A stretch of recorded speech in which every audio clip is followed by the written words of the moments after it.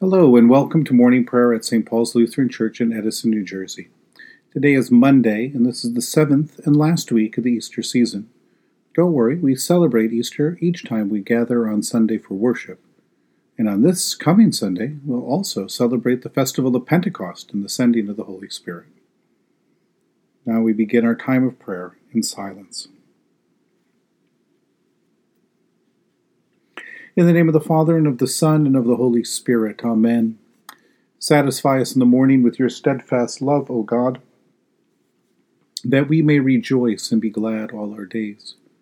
Praise to the blessed and holy Trinity, one God, who gives us life, salvation, and resurrection. Alleluia. The Son of Righteousness will arise with healing in his wings. O come, let us worship and praise. Come, let us sing to the Lord. Let us shout for joy to the rock of our salvation. Let us come before God's presence with thanksgiving, and raise a loud shout to the Lord with psalms. For you, Lord, are a great God, and a great ruler above all gods. Come, let us sing to the Lord. Let us shout for joy to the rock of our salvation. In your hand are the caverns of the earth. The heights of the hills are also yours. The sea is yours, for you made it, and your hands have molded the dry land. Come, let us sing to the Lord. Let us shout for joy to the rock of our salvation. Come, let us worship and bow down. Let us kneel before the Lord our Maker. For the Lord is our God, and we are the people of God's pasture and the sheep of God's hand. Come, let us sing to the Lord. Let us shout for joy to the rock of our salvation. You have been born anew through the living and abiding Word of God. A reading from Numbers chapter 11. So Moses went out and told the people the words of the Lord, and he gathered 70 of the elders of the people and placed them all around the tent. Then the Lord came down in a cloud and spoke to him, and took some of the Spirit that was on him and put it on the 70 elders. And when the Spirit rested upon them, they prophesied, but they did not do so again. 2 men remained in the camp. One of them was Eldad, the other Medad, and the Spirit rested on them. They were among those registered, but they had not gone out to the tent, so they prophesied in the camp. And a young man ran and told Moses, Eldad and Medad are prophesying in the camp. And Joshua, son of Nun, the assistant to Moses, one of his chosen men, said, My lord Moses, stop them. But Moses said to him, Are you jealous for my sake? Would that all the Lord's people were prophets, and that the Lord would put his Spirit on them. And Moses and the elders of Israel returned to the camp. The burden of leading God's people is too much for Moses to bear by himself.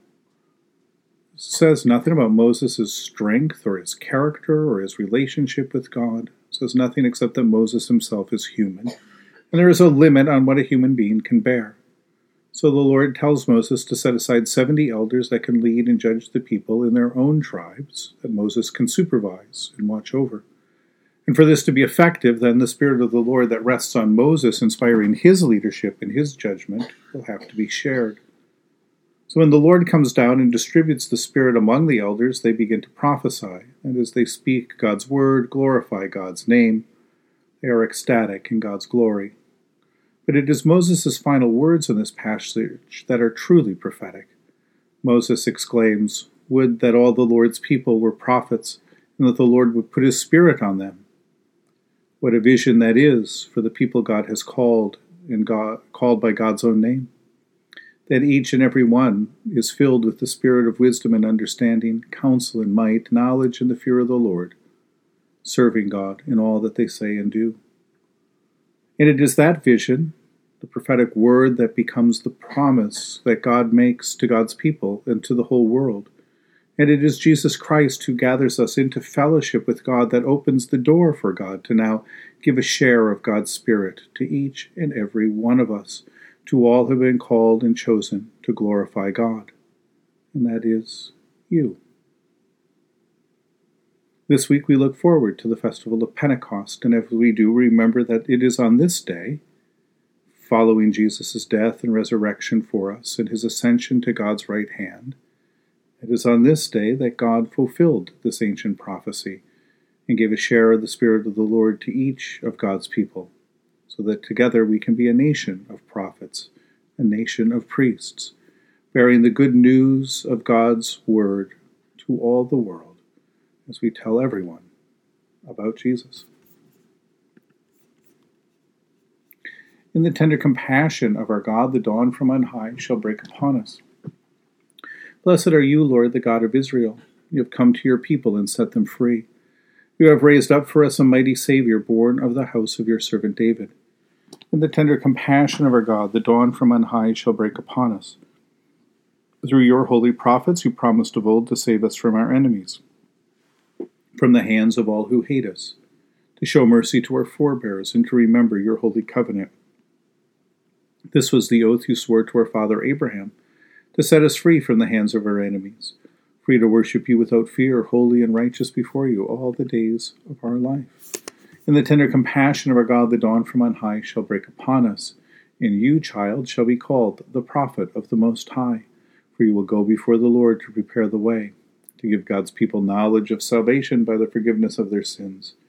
In the tender compassion of our God, the dawn from on high shall break upon us, to shine on those who dwell in darkness and the shadow of death, and to guide our feet into the way of peace. In the tender compassion of our God, the dawn from on high shall break upon us. The Lord be with you.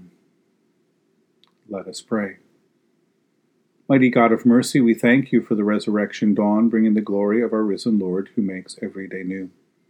Especially we thank you for the sustaining goodness of your creation, for the new creation in Christ and all gifts of healing and forgiveness, for the gift of relationship with others, and for the communion of faith in your church. For what else are we thankful? Merciful God of might, renew this weary world, heal the hurts of all of your children, and bring about your peace for all, in Christ Jesus the living Lord.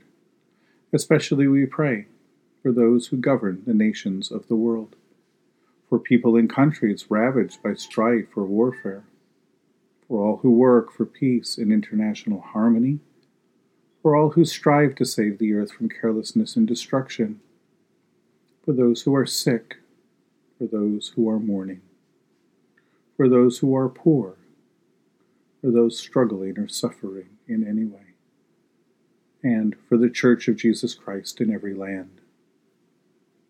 For what else do we pray today?